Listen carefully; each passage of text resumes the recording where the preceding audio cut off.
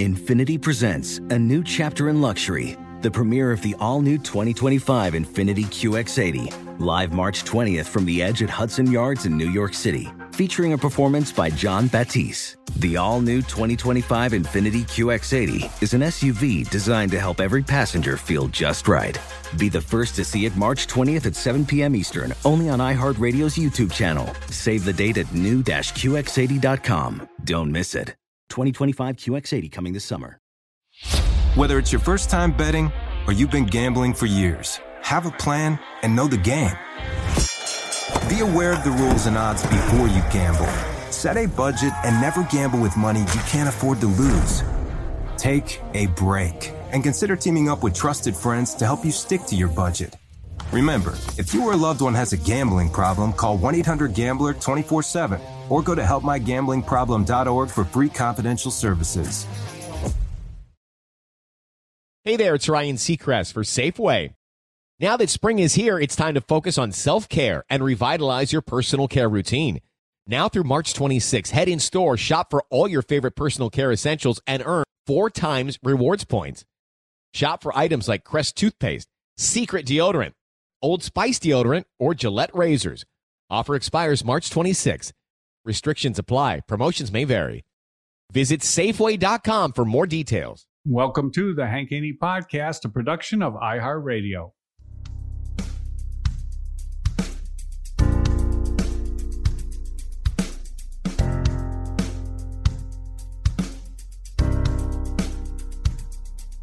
Gonna tell it like it really is. We know Haney doesn't give a Silencing critics, eliminate misses. 2 chips never accept on shoulders to get better.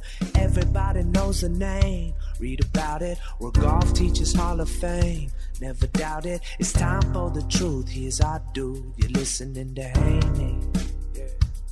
You're listening to Haney. You're listening to Haney. It's time for the truth, here's our dude. You're listening to Haney, yeah. Listening to Haney. Welcome to the Hank Haney Podcast. Hank Haney here with you today, and I've got a special guest, Chris DiMarco, PGA Tour player, 3-time winner on the PGA Tour. He won the Pennsylvania Classic in 2000, the Buick Challenge in 2001, the Phoenix Open in 2002. He was inducted into the University of Florida Athletic Hall of Fame as a Gator great in 2002. And from 2002 to 2006, he was ranked in the top 10 in the world rankings on the PGA Tour for 61 weeks. Also was a member of the U.S. national team in 2003 and 2005 for the President's Cup and the Ryder Cup competitions in 2004 and 2006. He was one of the best players in the world for a long time, playing the Champions Tour now, and one of the good guys in golf, someone I love to listen to because he'll always give you an opinion. Chris DiMarco is joining me now on the Hank Haney Podcast. All right, Chris, so I'm finding you in Denver, is that right? Or where are you located right now? We are in Denver, yeah. Just joined Cherry Hills a couple months ago, so unfortunately it's not open because of the pandemic, but yeah, we're out here, we're enjoying it. So, and you still have a home in Florida, though, I assume? We have a place that we're renting. We really do not have anything that we're full-time, live out in Denver now. Really? So Yeah. What was what precipitated the move? So our oldest, Christian, who is still trying to be a professional golfer, or is a professional golfer, aspiring, and our middle daughter actually went to Boulder, and we came out here and visited her, and I was turning 50 and knew I was going to be traveling a lot. And my youngest one was going into high school, was starting. So we figured if she's going to start, we might as well, we could start her anywhere. So we decided to make the move. We love being outside. We love to ski. Even with this pandemic going on, we've been hiking like crazy and just being outside. So it was just you don't get many chances in life to make a move like that. We took advantage of it. Just kind of did it. There was, not much left in Orlando for us, or I don't know if you know how Orlando is, but during the summer it's brutal. Yeah, no doubt about it. It's nice out here, So yeah, we're loving the move. That's cool. That's cool. Really good. So your son's playing. I was reading about how you credited him with getting you on track a little bit on the Champions Tour this year when you got to play a few tournaments before things got shut down. He organized your short game a little bit for you. Yeah, I went to Morocco, and obviously living out in Colorado, you don't really get to practice much from December to March because it's pretty cold and there's snow on the ground and all that. But I went to Morocco, didn't really play much golf, played only maybe a round or two, and really was rusty, especially around the greens. My gosh, I gave so many shots around the greens. And so the week in between Morocco and Naples was a week off. So instead of going back to Denver, I decided to stay in Tampa where he lives. And I stayed with him, and we just practiced the whole week. And he went down there and just told me a couple things. I was taking my short game. My club was going back a little shut instead of kind of rotating back a little bit.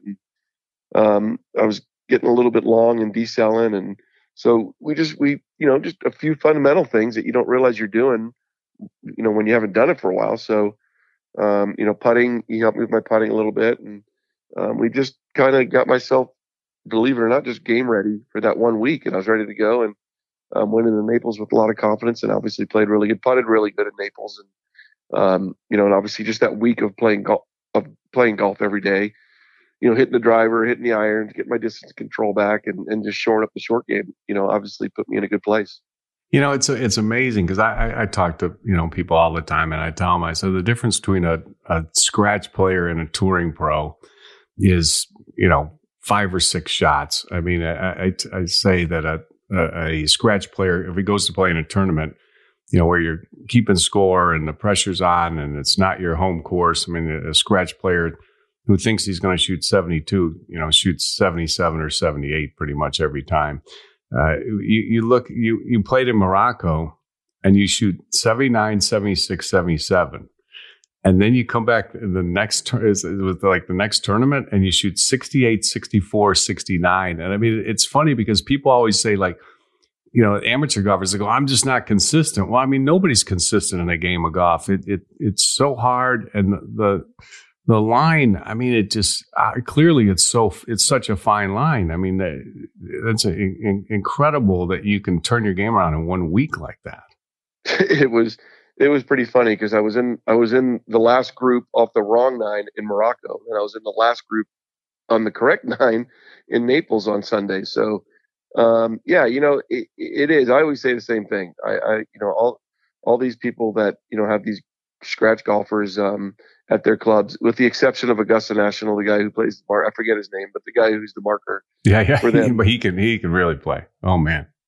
You put them in front of people, you put them in front of crowds with the cameras on, and they might be able to shoot to 67 at their home course, on any given day. But you put them in a situation like that, and you just don't really see them stepping up to the plate like they should. So it's, there's a lot to go with it. I mean, obviously you have to not only manage your game and, understand what scoring is all about, but also manage your nerves and manage everything that goes with the game. I mean, as well as anybody. I mean, you coach the greatest player probably ever live, and that guy had it all. I mean, you just had to get him in the right direction because mentally he was the strongest, and obviously his swing was probably the best there was. And it's a total different. It is a fine line between a professional golfer and a really good country club player, but that fine line is, like you said, 3, 4, 5, 6 shots.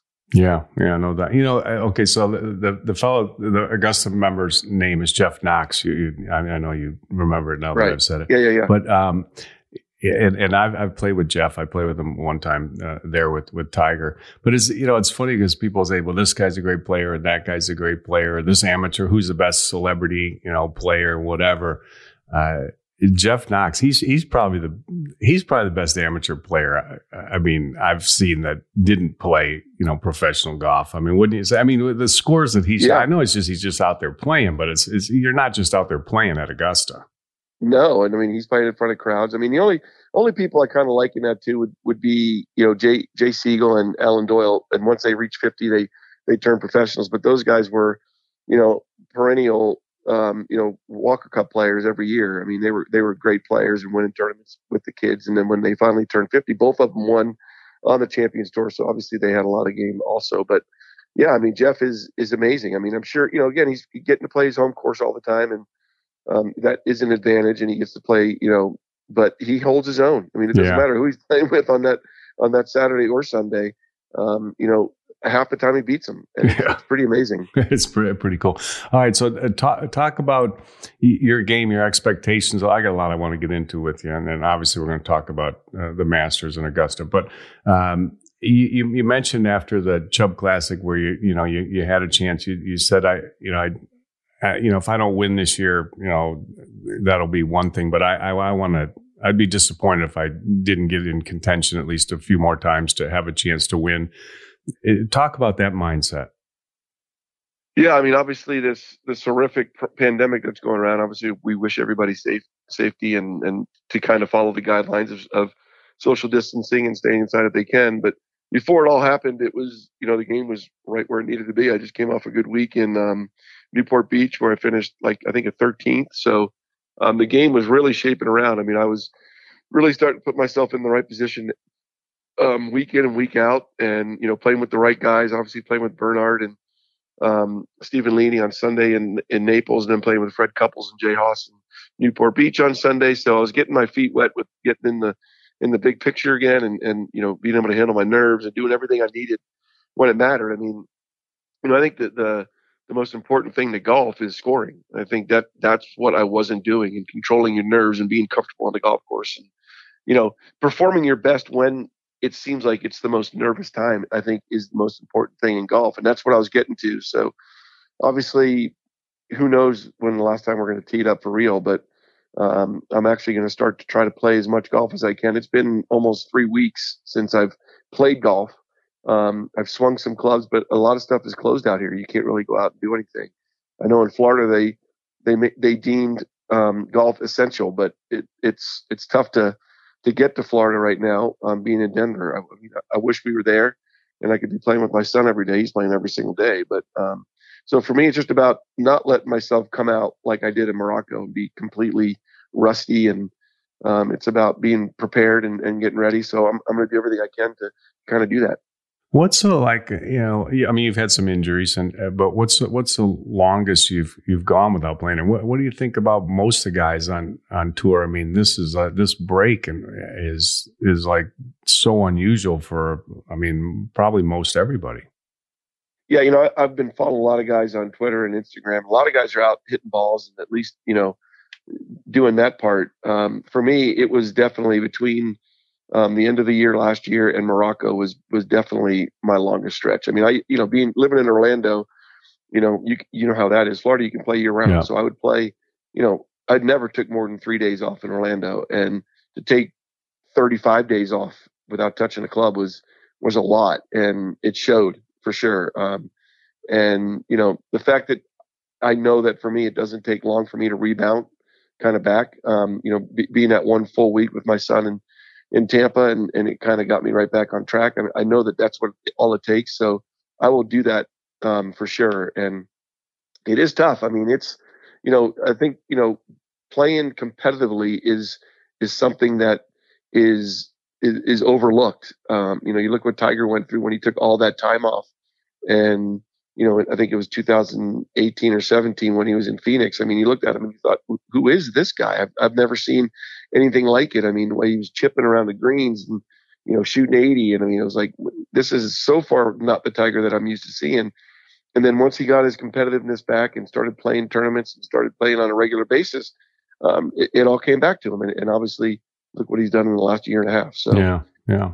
It's really just about being in a competitive, field again. Yeah, I mean, well, you're saying the same thing. I mean, for a 4-year period of time, I mean, you spent most of the time in the top 10 in the world or right there and contended in, so many major championships. And now you're talking about getting your feet wet again. I mean, I mean, it's interesting. I mean, it is, and doing the Golf Channel for 4.5 years. Still playing a lot of golf, but not playing really any golf where they announce your name on the first tee. I mean, I didn't really do any of that. And, you get back to that and you finally get to do it and you're like, wow, this is different. I mean, you get so used to it, and I'm back to that now. I mean, it took me a good year, from my birthday in August of 18 to probably June of last year to kind of be used to that and still have that nervous feeling, but be able to control it. I think that's the most important thing, is be able to. That's, I think, what separates the really good amateur player from a professional is being able to control the nerves and be able to, still perform under those situations. You think that's the biggest thing? I do. I think that's the most important thing. I think that's where it all, it kind of separates, kind of, for lack of better words, men from the boys, is that when the heat's on, who do you want to have that putt? Would you rather have your member, or would you rather have a touring pro? And I think you'd rather have a touring pro. Well, you've made a lot of big putts, so obviously you know what you're talking about. Let's take a little break. I want to get into a little Masters talk. It's obviously Masters week, but there's no Masters being played, although it's going to be played in November. So I want to get your thoughts on that as well. But we'll hear from our sponsors. We'll be right back on the Hank Haney Podcast with Chris DiMarco. Witness the dawning of a new era in automotive luxury with a reveal unlike any other, as Infiniti presents a new chapter in luxury, the premiere of the all-new 2025 Infiniti QX80. Join us March 20th live from the Edge at Hudson Yards in New York City, featuring an unforgettable performance by Grammy and Academy Award-winning singer, songwriter, and composer, Jon Batiste. The all-new Infiniti QX80 is unlike any luxury SUV you've ever seen. Smart enough to anticipate your needs, even before you do. Every line, curve, and detail was thoughtfully crafted, so everything for every passenger feels just right. Don't miss it. Mark your calendars and be the first to see it March 20th at 7 p.m. Eastern, only on iHeartRadio's YouTube channel. Save the date at new-QX80.com. 2025 QX80 coming this summer. Whether it's your first time betting or you've been gambling for years, have a plan and know the game. Be aware of the rules and odds before you gamble. Set a budget and never gamble with money you can't afford to lose. Take a break and consider teaming up with trusted friends to help you stick to your budget.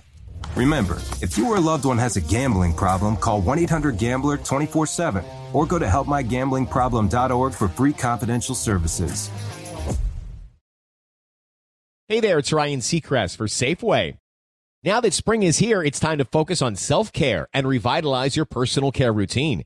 Now through March 26, head in store, shop for all your favorite personal care essentials, and earn 4 times rewards points. Shop for items like Crest toothpaste, Secret deodorant, Old Spice deodorant, or Gillette razors. Offer expires March 26. Restrictions apply. Promotions may vary. Visit Safeway.com for more details. All right, Chris. So where are we going to start here with Augusta? Oh man, the I hate to bring this up, but the 2005 Masters was that was the first major that Tiger won when I was coaching him. I will say this though. I got to start off with this. People ask me, like, what's the greatest shot you've ever seen? And it's your shot on number 9. That was a pretty good shot. That was a pretty good shot. From... That's the greatest shot I've ever seen. A hang and lie. Come on. Oh my gosh. Talk about that shot. It was like the hole before, actually, on the 8th hole, I hit it down the fairway, and when I was walking off the tee, my driver had actually came off, and that week it was so wet, as you know, and so I had Ping make me a new driver with like 0.75 degrees more loft on it, so I could just carry it maybe 8 yards further, because I knew I wasn't going to get any rolling up. Obviously, I wasn't the longest guy in the world, so So for me, getting on the 9th tee and hitting my old driver that I've been using the whole time was fine.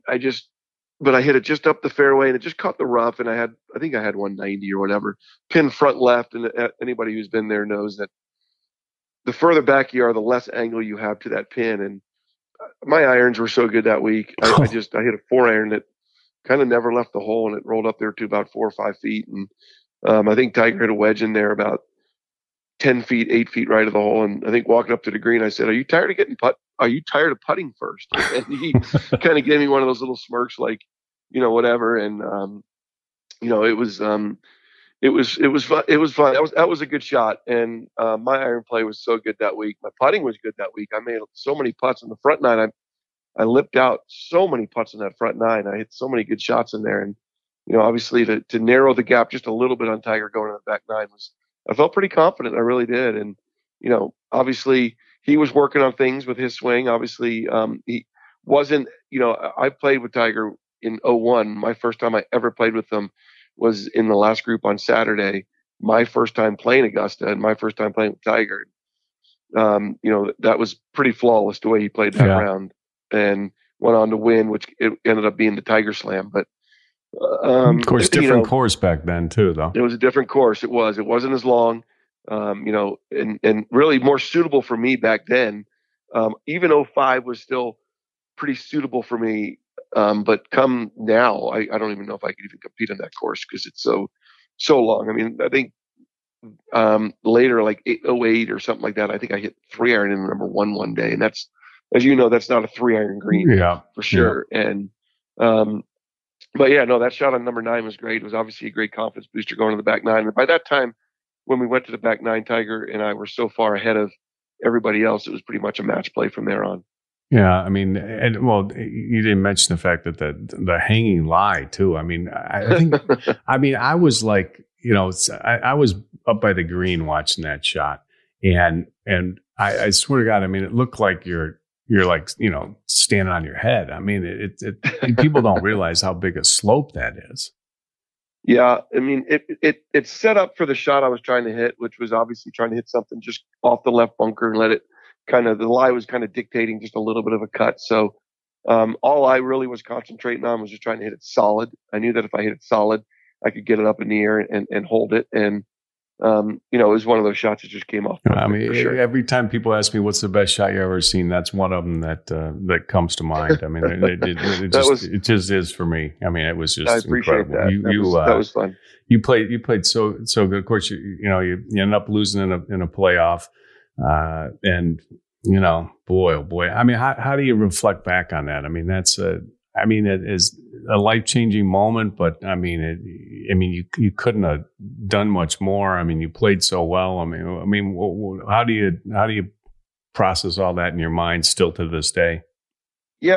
I've never gotten so much recognition for finishing second. I can promise you that. The thing about it is that, all the times that I finished second in 2004, I lost in the playoff to VJ and Justin Leonard at Whistling Straits, and then the 2006 Hoylake British Open to Tiger, and all those I made birdies down the stretch. So, I just got beat, which is something that you can kind of keep your head high on. I never really made bogeys down the stretch to lose. I can't go back and say, gosh, I should have won that, but I bogeyed 16 and 18, and that cost me it. I know that. And I was telling Michael Collins yesterday that, if somehow Tiger would have lost that Masters, I think that would have gone down as his personal worst defeat, because he did bogey 17 and 18, and so not like Tiger. And I think that would be one that he would say probably got away from him. If I would have somehow won that, and the way he finished, I mean, obviously made a great chip on 16, wasn't his best iron shots for sure on 16, but made a great chip to make birdie. But the fact that he played 16, 17, and 18, won over to kind of let me back in it was, unlike Tiger in his day. So, I can reflect and go, I pushed the greatest player in the world to the limits on the greatest golf course in the world and the biggest tournament in the world. So I really have no regrets. I mean, I did all I could. I just got beat. And that, you got to sometimes just, tip your hat to the other guy. Yeah. So my producer, Minnesota Tim, who you've talked to, and he was with us at Sirius XM. So anyway, Minnesota Tim thinks every time a touring pro hits a bad shot on like 17 or 18 or coming in on the stretch, he calls it a choke. and I'm like, you have no idea how hard the game is. I mean, and we're talking about, the 17th and 18th holes at Augusta, and we're, talking about Tiger and the bogeys that he made that you mentioned. I mean, Okay, so how do you rationalize a player, bogeying a hole coming in, or yourself when it's happened to you? I mean, you can look back and think of all the times that you birdied those holes, like you said, when you finished with birdies. So, I mean, clearly you're performing under pressure. But talk some sense into Minnesota, Tim, or do you agree with them? No, I don't agree with them. I think it's funny. I love the people that sit on the couch and go, "How do you miss that 5-footer when it counts?" And the reason I say that is because I play so many pro-ams, and I get with these guys that are pretty good players, or they're CEOs or CFOs or whatever they might be, and they get on the first green and they have that first 5-footer, and they basically they're so nervous they don't even hit the hole. And I'm like, okay, this is in a pro-am on the first hole on a Wednesday. Think about what it's like on a Sunday on the 17th hole at Augusta with everybody watching with the cameras on you. What the nerves are going to be like. Okay, one thing that the touring pros have, and if they don't have, then there's something wrong with them. They have nerves. I mean, and the difference is how you control those nerves. And, you look down the stretch, for me, I was nervous on all the way down coming down the stretch, but I had so much confidence in my game that I didn't let it affect it. So I was able to at least still put the good stroke on it and knew that I was going to make the putt. And that's all, confidence is the number one thing. And, that's the one thing about Tiger is that Tiger had a belief in what you guys were working on. So he was under the gun for Tiger. He hadn't hit, I don't think in his own mind, probably had enough reps to where he felt 100% comfortable. So there was just that little bit of doubt in there. And you could tell, and he even admitted it, that, he was working on some stuff with you guys, but he trusted it down the stretch, and he didn't pull it off, but he still had the wherewithal to trust it, and that's something that I think you got to do, and that's what the greatest players in the world do. Yeah, that's a good point, because I mean, like a lot of times I think of when guys are really quote unquote choking.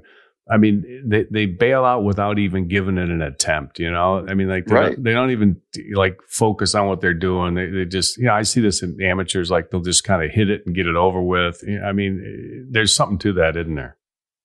There is. I mean, yeah, absolutely. I know that for me, what I try to do is I know my tendencies, and my tendencies are to get quick.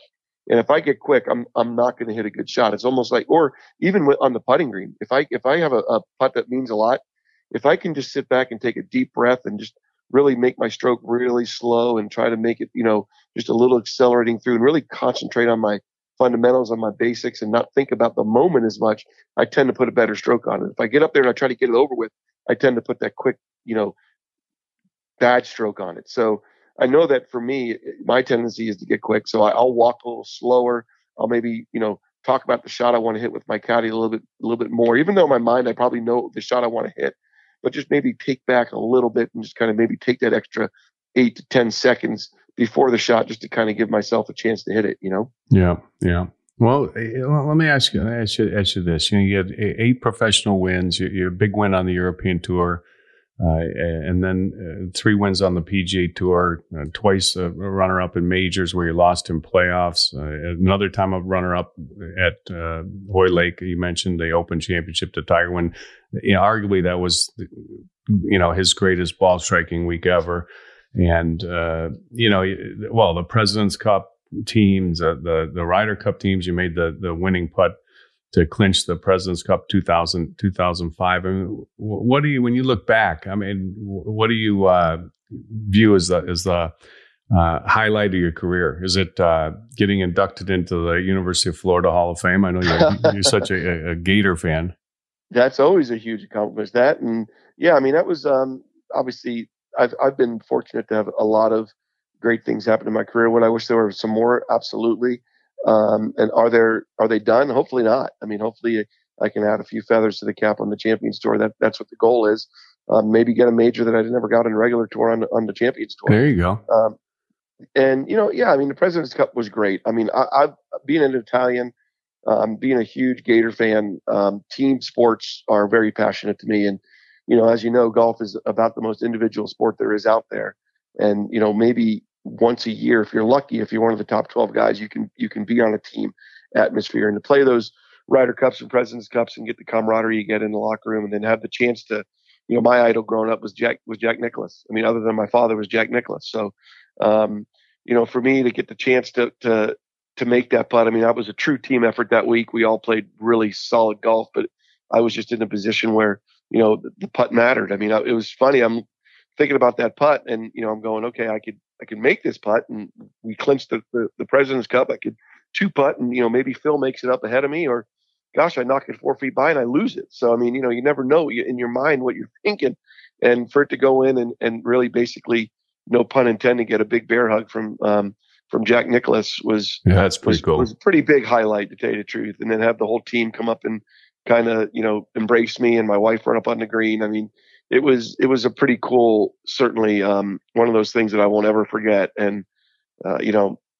it was pretty awesome. And then, just having chances in majors, winning on the tour, just validates the fact that you are a good enough golfer. Winning is hard. I mean, what Tiger's done is unreal. 82 wins. You look at the second best right now in this era, and it's Tiger. I mean, Phil Mickelson at 40, over 40. And then Davis Love's up there, and Dustin Johnson's 20. I mean, you're not seeing the guys win 30, 35, 40 times anymore. It just doesn't happen. So, if you can win any times in your career, I mean, Tiger winning at a 25% clip is unheard of, is amazing. I mean, Phil, has 40 wins and wins at about a 5% time. I mean, what other sport is that good? It doesn't happen if you only win 5% of the time. So, you see all these great young players now, and you see that, look at a guy like Ricky Fowler. How's that guy not won more tournaments? Yeah. And he's got everything. He's an unbelievable putter. He's an unbelievable mental game. He's an unbelievable ball striker. And yet he's only won 3 or 4 times. So, it's crazy how hard it is to win on the PGA Tour, because it seems like as good as you're playing, there's always 5 or 6 guys playing as good, if not better. Yeah, well, I mean, it certainly seems that way, because, I mean, you bring up a good point with Ricky Fowler. I mean, he's seemingly incredible. I played with Ricky. I mean, I'm like, oh my God, this guy's so good. How does he not win more? But I mean, I don't know. I mean, I used to ask Tiger that sometimes when I was with him. Somebody be on the range at Alworth, and I'd look over and I said, man, that guy's a really good player. I said, why do you think he doesn't win more? And he would say, well, there's always a reason why they don't win. Yeah. And I mean, I guess that's true when you look at all the players, but man, it's so hard to win. It's like when people say Tiger would have won this, or he won this many tournaments, or this many. I was listening to the podcast yesterday, and they said if they hadn't changed all the equipment, Tiger would have won 25 majors. I'm like, what? I mean, you know how hard it is. I even when he was winning, and he won 6 of them when I was with him. Honestly, Chris, I never thought it was a given that he'd win another one. I mean, it's hard to win. It is hard to win, especially, kind of nowadays. I mean, you saw Brooks Koepka go through an unbelievable run. You saw Jordan Spieth go through an unbelievable run. And, it's hard to maintain that. I mean, I don't think people give Tiger enough credit for the run that he had for those 17, 18 straight years where he was contending and winning majors. I don't think people give him enough credit. I think they took it for granted, to tell you the truth, because it's hard. You can maintain it for 3-4 years and be that guy. But when you're the guy that's always trying to get knocked down, it's hard to maintain that. And, and Tiger did it for 17 years. And that's something that is, it really, we'll never see that again. Yeah. I mean, especially with injuries in the game, and, you can lose a little bit of confidence. You look at Brooks Koepka. I mean, even as great as he was a year and a half ago to where he is now, I mean, he's missing cuts. He's not really contending. I mean, it's, everybody thought he was the next Tiger. He was always he only cared about majors, and he always did, he was saying all the right things, but you know what, if you want to talk the talk, you better walk the walk. And, Tiger was able to do that for a long period of time that I don't think anybody will ever even come close to. Yeah. And we'll talk about this is something that I heard everybody talk about all the time, but I got to be honest with you, I didn't see it. Okay. And this is this, intimidation of, that Tiger had. I mean, I just thought he was just better than everybody, to be honest with you. Right. But when I watched, at the 2005 Masters, I mean, you sure didn't look like you were intimidated. I mean, I'm looking at it, I'm thinking he's playing better than he's ever played in his life. I mean, that shot off number 9 and this shot, and like you said, your iron play was incredible. And I'm like, he doesn't look like he's being intimidated. And then numerous guys would beat Tiger in the match play tournaments, and I'd look at him and they'd play the best they've ever played. Right. So it's just, I heard people talk about it all the time, and Tiger intimidates people and this and that. But I said, like when I was watching, I felt like, man, he better hit the shots. These guys aren't going away. What are your thoughts on that subject? 3 points. One, that I think that the guys that were expected, Davis Love, Phil Mickelson, Colin Montgomery, guys like that, I think that there was an intimidation factor for sure. Other than Phil, I think Phil loved the competition and tried to put himself up to that level. And I think, like you said, I think Tiger was just better than everybody, and he was. And I knew that. That's the one thing I knew. So he never intimidated me, without a doubt. I knew he was better than me. I knew that he could hit, on a tournament basis, on a day, he was going to probably beat me most tournaments, but on a daily basis, if I could hang with him, I could get him on a daily basis. And so the intimidation factor was never there. And if you look at a lot of his losses at the match play, it was in the first round or second round. It wasn't in the semifinals or the finals. If he got that far, he usually won it. And it was usually against the guy that, I don't want to say Tiger took for granted, no, but a guy that had nothing to lose, And so they were just going out there, and they weren't expected to win. There was no expectations on them. They could go around their business, and, they put a 65, 66 up on Tiger. He better play his game. And then the other thing that Tiger had that I don't think people give him credit for too, is he would always put himself in position on that Sunday to win a golf tournament. It's very rare. I think the Grip is the only guy that ever came from behind. Him and Y.E. Yang are the only two guys that ever come from behind to beat Tiger Woods. But Ed Fiore, the Grip. Yeah, the Grip, right. Ed Fiore. And so if you look at that, Tiger had a knack about just doing enough to do what he had to do to win. You know what? If nobody was pressuring him, he'd go about his business and shoot a 73 and win by 3 shots. Yeah. But if people were pressuring him, he'd put the foot down and he would shoot 68 and still win by 3 shots. Yeah. He just kind of did what and that's hard to do in the game of golf. It's kind of like, I hate the team that's winning in football and they take their foot off the gas and they try to run out the clock instead of just playing what they've done to have a 14-point lead. Just go and try to make it a 21-point lead. And, and it tends to give another team, if they make a stop, the momentum and it shifts. Tiger was able to kind of, never let the momentum shift off to him and keep it. And that's something that's hard to do. Yeah. Yeah. Well, he's just so good in so many areas. One of the things, he's just such an incredible lag putter. So it allowed him to play with the lead so well. I mean, he didn't have to push his iron play. He could, not only would he two-putt, but not only would he two-putt, but most of the time he just had a tap in. I mean, it's one thing if you're two-putting and having to mark every single one and sweating over a 5 or 6 footer. That's different than just walking up there and brushing one in.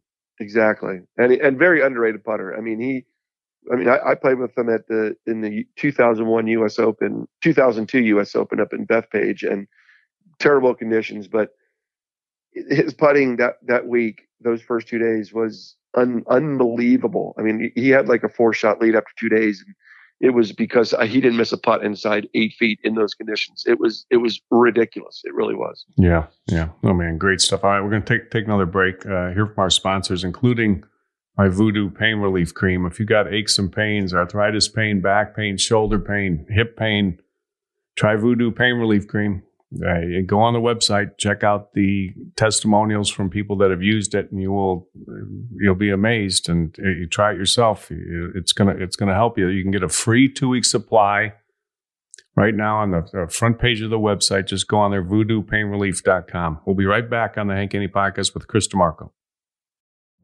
Witness the dawning of a new era in automotive luxury with a reveal unlike any other, as Infiniti presents a new chapter in luxury, the premiere of the all-new 2025 Infiniti QX80. Join us March 20th live from the Edge at Hudson Yards in New York City, featuring an unforgettable performance by Grammy and Academy Award-winning singer, songwriter, and composer, Jon Batiste. The all-new Infiniti QX80 is unlike any luxury SUV you've ever seen. Smart enough to anticipate your needs, even before you do. Every line, curve, and detail was thoughtfully crafted so everything for every passenger feels just right. Don't miss it. Mark your calendars and be the first to see it March 20th at 7 p.m. Eastern, only on iHeartRadio's YouTube channel. Save the date at new-QX80.com. 2025 QX80 coming this summer. Whether it's your first time betting or you've been gambling for years, have a plan and know the game. Be aware of the rules and odds before you gamble. Set a budget and never gamble with money you can't afford to lose. Take a break and consider teaming up with trusted friends to help you stick to your budget. Remember, if you or a loved one has a gambling problem, call 1-800-GAMBLER 24/7 or go to helpmygamblingproblem.org for free confidential services. Hey there, it's Ryan Seacrest for Safeway. Head in store and shop for all your favorite personal care essentials to earn 4 times rewards points. Shop for products from Olay, Always, Gillette, Vicks, and Crest. Plus, check out new items like Mr. Clean Magic Eraser Ultra Thick Multi-Surface Cleaner. No more sponges or other cleaning products needed. And Head & Shoulders Bare Soothing Hydration Shampoo, a new kind of anti-dandruff shampoo with only 9 ingredients. Offer expires March 26. Restrictions apply. Promotions may vary. Visit Safeway.com for more details.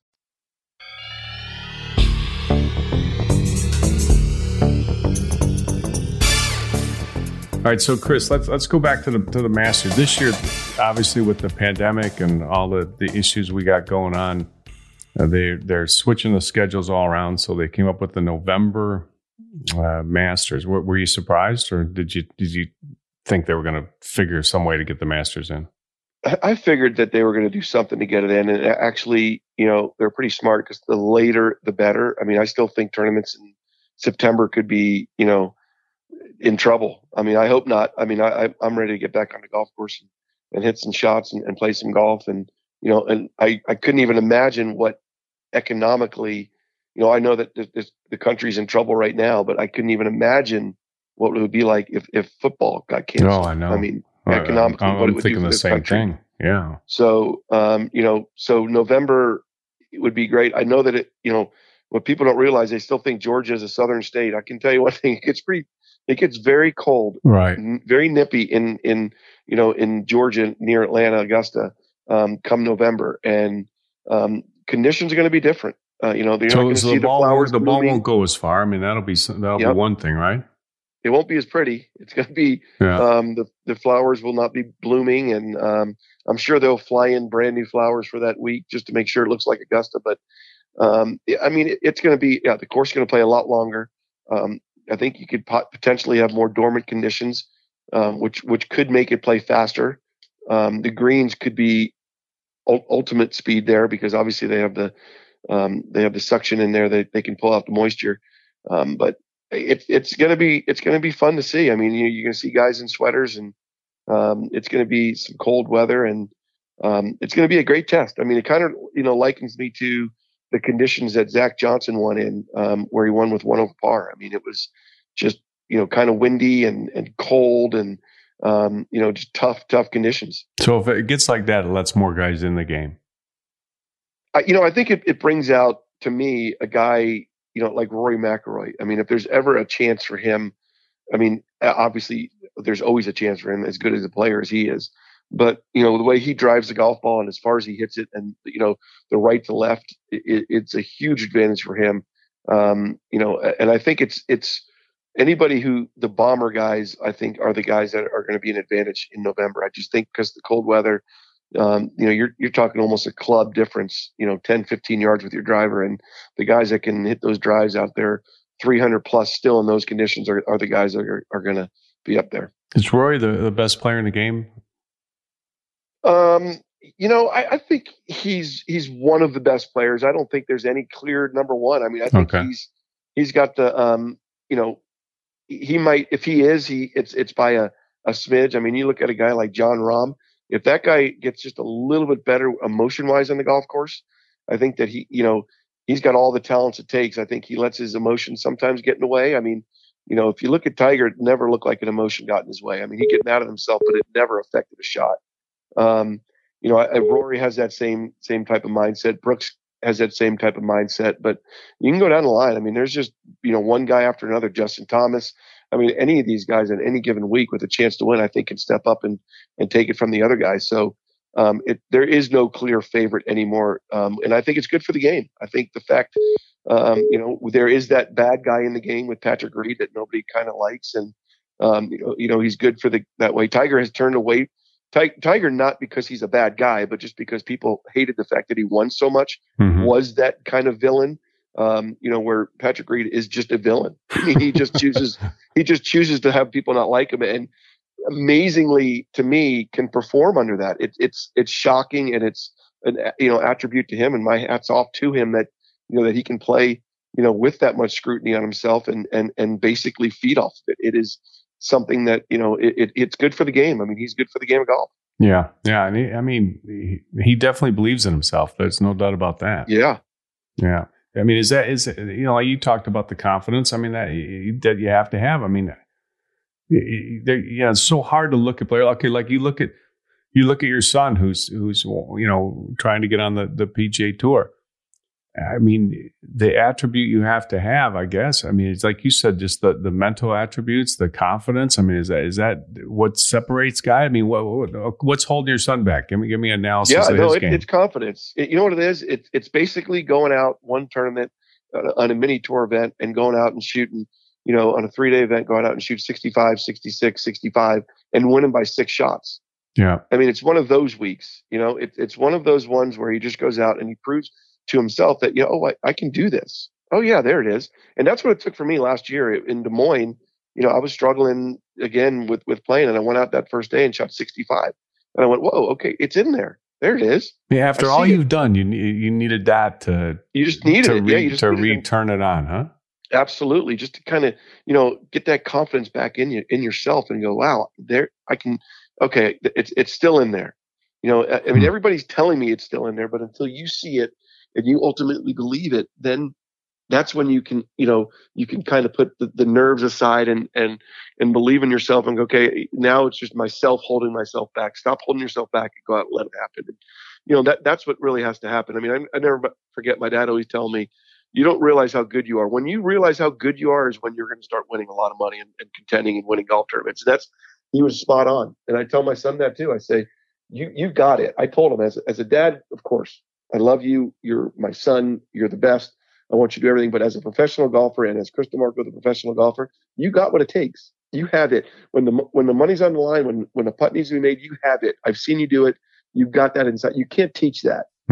That you can't teach. You have that. So now you just have to get yourself to that point so that you give yourself a chance to do that and show that you have it. And that's what it is. It's about, it's a learning curve. And for him, he's a different player than me. He's more of a range and a technique guy and, position guy, or I was just a field guy, go out and play golf and, go play and play and play and play. Now with this pandemic going on, he's been playing a lot more golf because the ranges aren't really open. And so he's going out and playing. It's probably been good for him, huh? It's been great for him. And he's starting to see some good rounds. I mean, he was 6 under through 9 the other day. I mean, he was doing some good stuff. So, he's really starting to play. And I said, you can hit that summer iron range, 175 yards, 10 times in a row, but, you might have 170 yards and the wind might be in off the left and there might be water right. And, you have to play those shots. And that's what it's about. It's about being able to control your ball under the circumstances and, on golf course conditions, not just on a range. Does he soak up what you say? He does. He listens to me now. And again, he's such a good player and so we're so competitive with each other. Obviously neither one of us wants to lose to the other one. I always tell him all the time, if you beat me and I shoot 72, then congrats. That's great.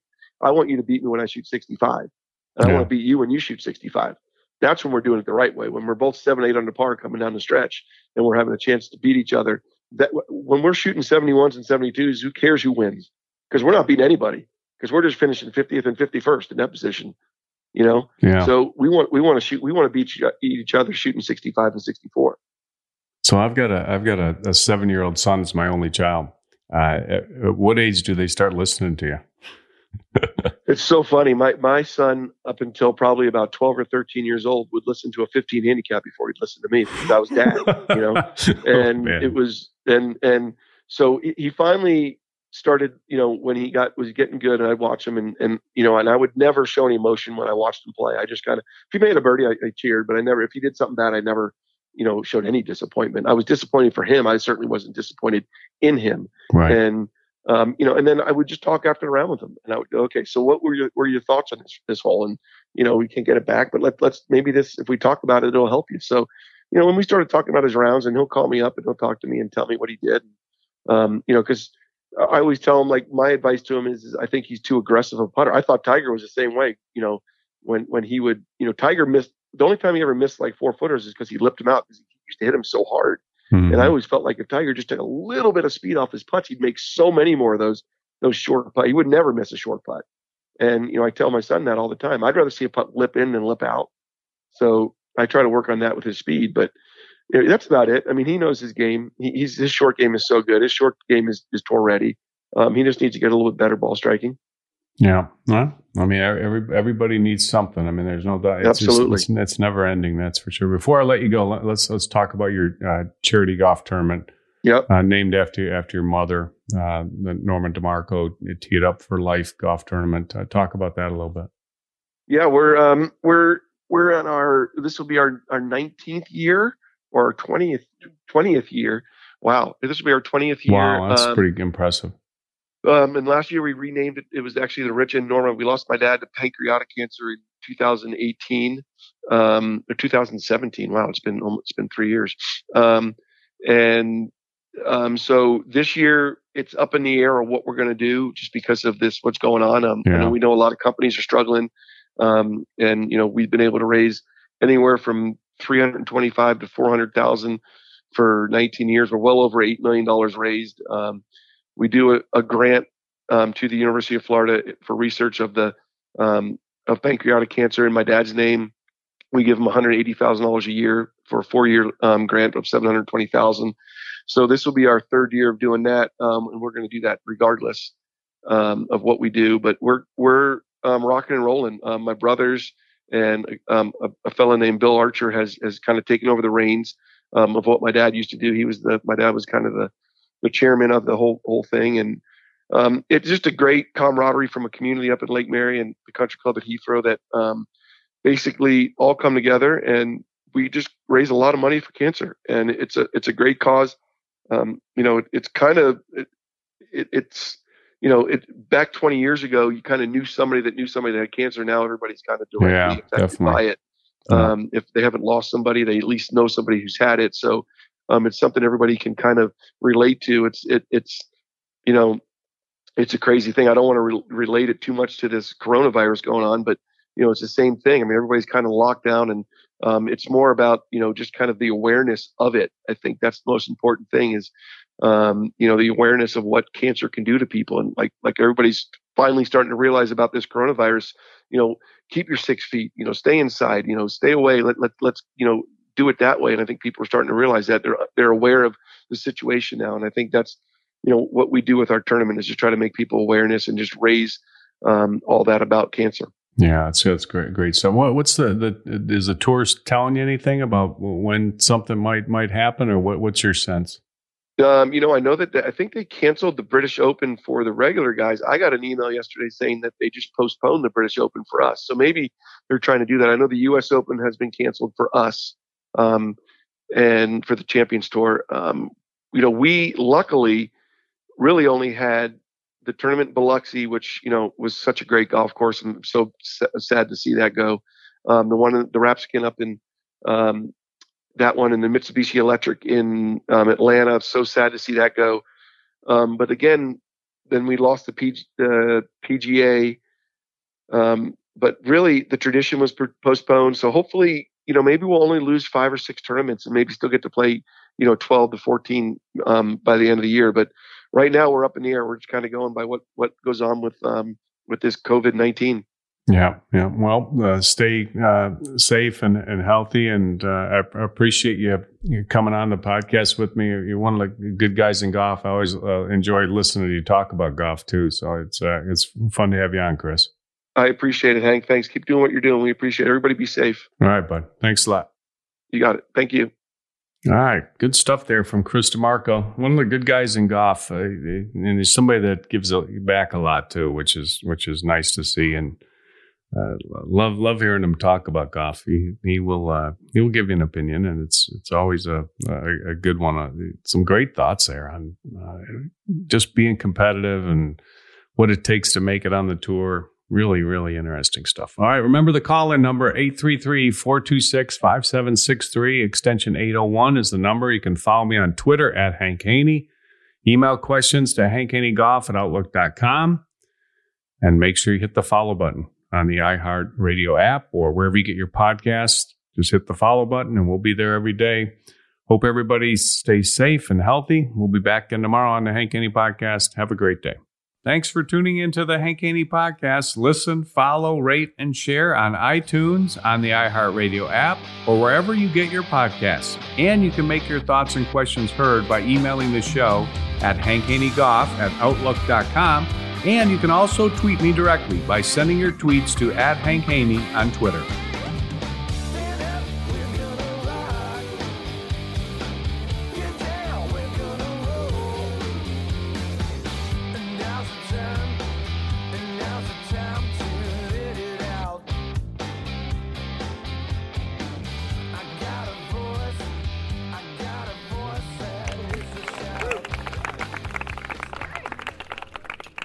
The Hank Haney Podcast is a production of iHeartRadio. For more podcasts from iHeartRadio, visit the iHeartRadio app, Apple Podcasts, or wherever you listen to your favorite shows. Infiniti presents a new chapter in luxury, the premiere of the all-new 2025 Infiniti QX80, live March 20th from the Edge at Hudson Yards in New York City, featuring a performance by John Batiste. The all-new 2025 Infiniti QX80 is an SUV designed to help every passenger feel just right. Be the first to see it March 20th at 7 p.m. Eastern, only on iHeartRadio's YouTube channel. Save the date at new-QX80.com. Don't miss it. 2025 QX80 coming this summer.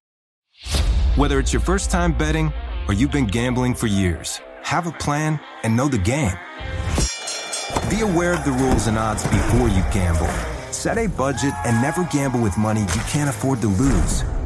Take a break and consider teaming up with trusted friends to help you stick to your budget.